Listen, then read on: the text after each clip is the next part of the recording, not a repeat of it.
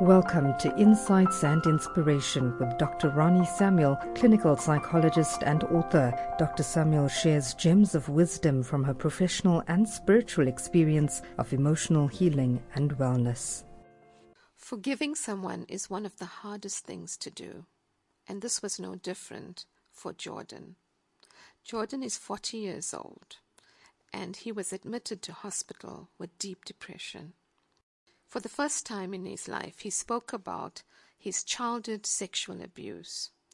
He was abused for almost 2 years by a neighbor on a daily basis, and this brought a lot of anxiety to him and a lot of episodes of depression through most of his life. In our sessions, and as the antidepressant medication worked, we came to a stage where we had to look at forgiveness in order for him to move forward.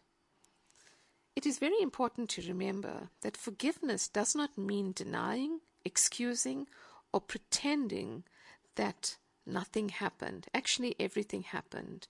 We forgive because we need to move forward. In my time with Jordan, we realized there was no shortcuts to forgiveness. He had to mourn his childhood. He spent a lot of time writing about everything that had pained him, and it was a period of complete letting go.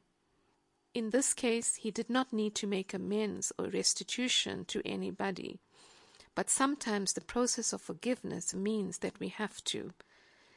If we have seriously wronged somebody, we need to look at how we can go and heal that bond and make amends with them.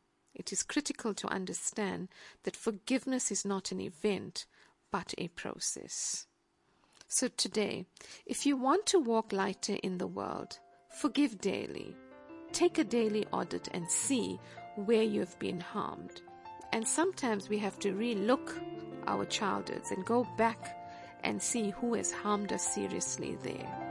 Remember that forgiveness is for yourself and not really for the other person. It is how you actually let go. So today, be encouraged. Keep moving forward.